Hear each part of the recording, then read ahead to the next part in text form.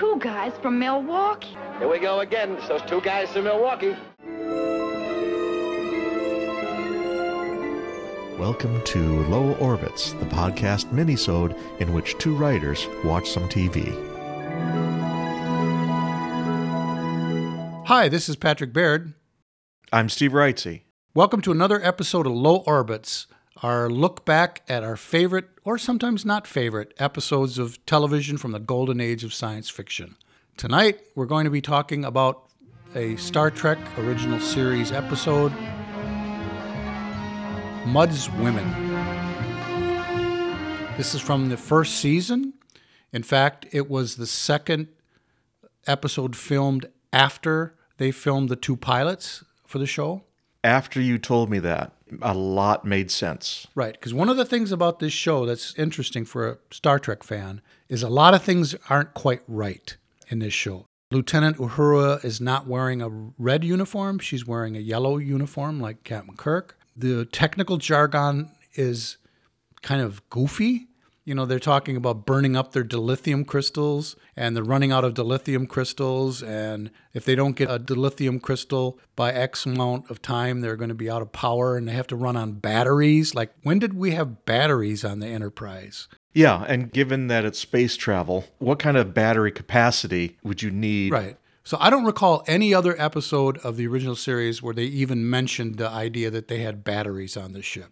And they did have a couple submarine analog stories as well. Right. The one where they discovered the Romulans for the first time, that was pretty much a direct ripoff of The Enemy Below, famous submarine movie. So it was a little bit of an odd episode because of all of those things. Yeah, and you said something about Spock earlier. He had sort of a whimsical attitude at times during the show. It was an uneven performance from him, like they hadn't quite exactly figured out, you know, that he was this emotionless character that would be painful for him to express even the slightest bit of emotion.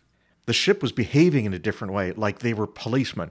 That this craft, Mudd's craft, was an unauthorized ship going through the quadrant. Right. And he didn't have his ship's license. Right. And that was not the sort of thing they were concerned with later in the series. Yeah. I could almost let that one slide if that was the only oddity in the show. But there were just so many things that just felt off on this particular episode. But not to say that that made it a bad episode. In fact, I don't think it was a bad episode. Workmanlike? Yeah, probably. There's a lot of people who like Mudd's Women. Now, just to clarify, because there were two episodes featuring Harry Mudd, Harcourt Fenton Mudd, to be specific. Yes. And the one that maybe people are more familiar with is I, Mudd, where he's on a planet and he has all these robots that are serving him, including beautiful female robots. Yeah, and the end of that is the Enterprise turns them all into his ex-wife or something like that to punish him? Yes, right. But this is the one where he's fleeing in a ship and the ship is about to blow up and they transport him and three beautiful women on board the ship just in the nick of time before the ship blows up. And these three women have this strange quality of enticing and enchanting men. And there was kind of a 1950s sort of, all the men are helpless before their sexuality. Staring at us like we were Saturnius harem girls or something. Yeah, except for Captain Kirk, who's in love with his ship. And presumably Sulu. Right. Well, he put up a good front. He was pretending like he was being enchanted. Because that's canon now. It is, apparently. So anyway, it turns out that Mudd is taking these women or wants to take these women to a planet full of miners and offer them for a fee to be wives. Let's get right to business. Their destiny is to go to this mining planet. Then there's these lonely miners that have been there for years without any women or companionship. And they're going to reward Harry Mudd for bringing them wives. Which is based on a historical reality with the Old West. They used to recruit women with newspaper ads saying, come out to the West and marry a guy. Yeah, there's plenty of husbands out here for you, ladies. And it was also the basis of more than one old Western movie that I can remember. There's one called Westward the Women, where it was like a wagon train full of women. And I think some of them were quote unquote body women. Ooh. That were being transported across the plains. You mean harlots?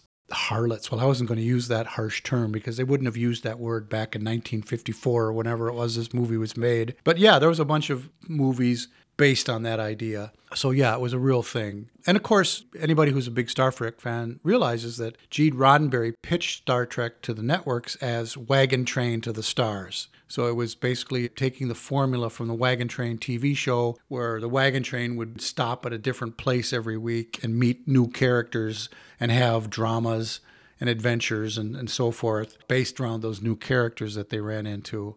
And then they would move on and they'd be somewhere else next week. And something that was new to me was in Roddenberry's initial pitch, he gave a list of potential episode plots, just one sentence things. And from what I read, about 2/3 of them ended up being made. That's interesting. So the twist in the show is that these women are actually very plain looking women who are taking something called the Venus drug. Venus drug? I've heard of it, but it's not just one of those stories? Which not only makes them look beautiful, but puts out some sort of a pheromone or something that entices men.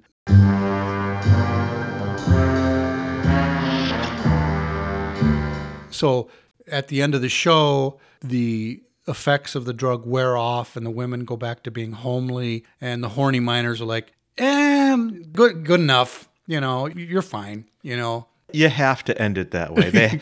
They have to marry the women for their actual inner beauty. Which, by the way, their inner beauty in this, I mean the ability to cook a really good meal, apparently. Or other things, which I will not mention. So the end of the show, you only see the one miner and one of the women, and they obliquely refer off screen to, oh yeah, the other two women already married the guys. They've left for their quarters during the storm, Childress. They're married. Okay, well, I'd like to know what happened with those other two women and those other two miners, because it sounded really quick. Yeah. Like they took one look at them and they said, yeah, you're not too great looking, but whatever, Was it Paint Your Wagon where they have an auction? I don't think I've actually seen Paint Your Wagon. I don't think I ever actually, because it's a musical, so, My God. No, you have to see it because it's a musical. Okay. You have to hear... Do I really want to hear Lee Marvin and Clint Eastwood singing? You do. Especially I Talk to the Trees.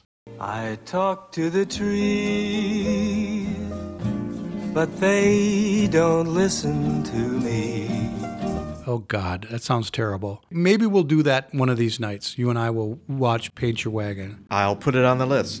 Of course, you can't end a Star Trek episode without Kirk somehow intervening to turn everything around. And what he does is he feeds the girls placebos so that they...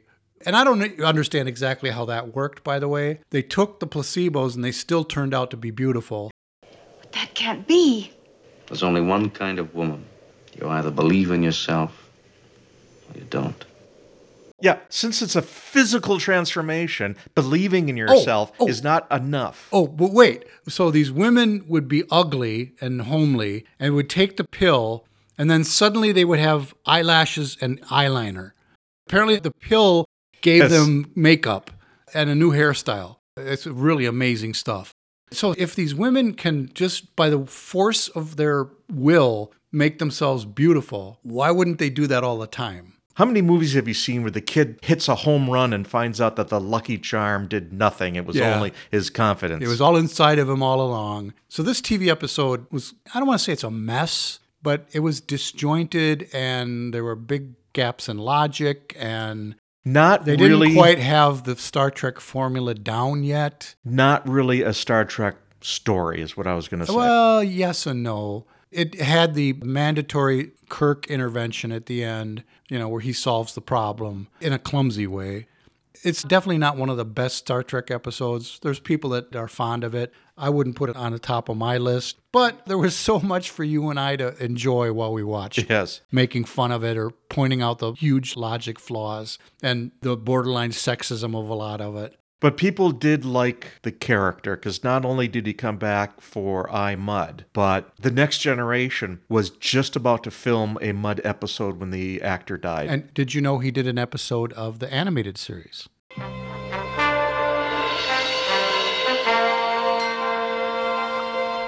That I didn't know. Yeah. Do you remember the plot? No, but I'm sure it involved some sort of skullduggery. Wheeling and dealing. Yeah. So if you're a fan of Harry Mudd, definitely I would recommend it. If you're a fan of the show and you kind of want to peek behind the scenes a little bit and see, okay, what was Star Trek like before they completely had everything all figured out? To me, as a real fan, that's kind of fascinating. That's actually a really good point because you can see it in development in this series. Right. So it'd be interesting to go back and look at some of those early episodes and try to figure, okay, what was the one? It's like Goldfinger. Goldfinger was the James Bond movie where they got all the pieces in place. The formula was set. The formula for James Bond was set in Goldfinger and followed slavishly from that point forward. So what was the Goldfinger episode for Star Trek? What was the episode where all the pieces fell into place to have everything that you expect in a Star Trek episode? I'd love to answer that if I had a chronological list in front of me. You know what? Let's make that a project for a future Low Orbits where we find the episode that was the one that established the formula going forward for Star Trek. Okay. Steve is actually writing this down right now as we speak. The episode that made Star Trek. Yep. Any other thoughts on Mudd's Women? Well, I would like to talk about something for about 2.5 more minutes. Please, go ahead. I have no idea what. Well, I don't have anything else. I think it's easier to understand this episode's creation if you have an appreciation for science fiction, probably short science fiction, in the 1950s. Yeah, I could see that. Because it kind of fits in with this whole post-war organization where we have sectors that are being patrolled and you have licenses and permits. Right. I could see that.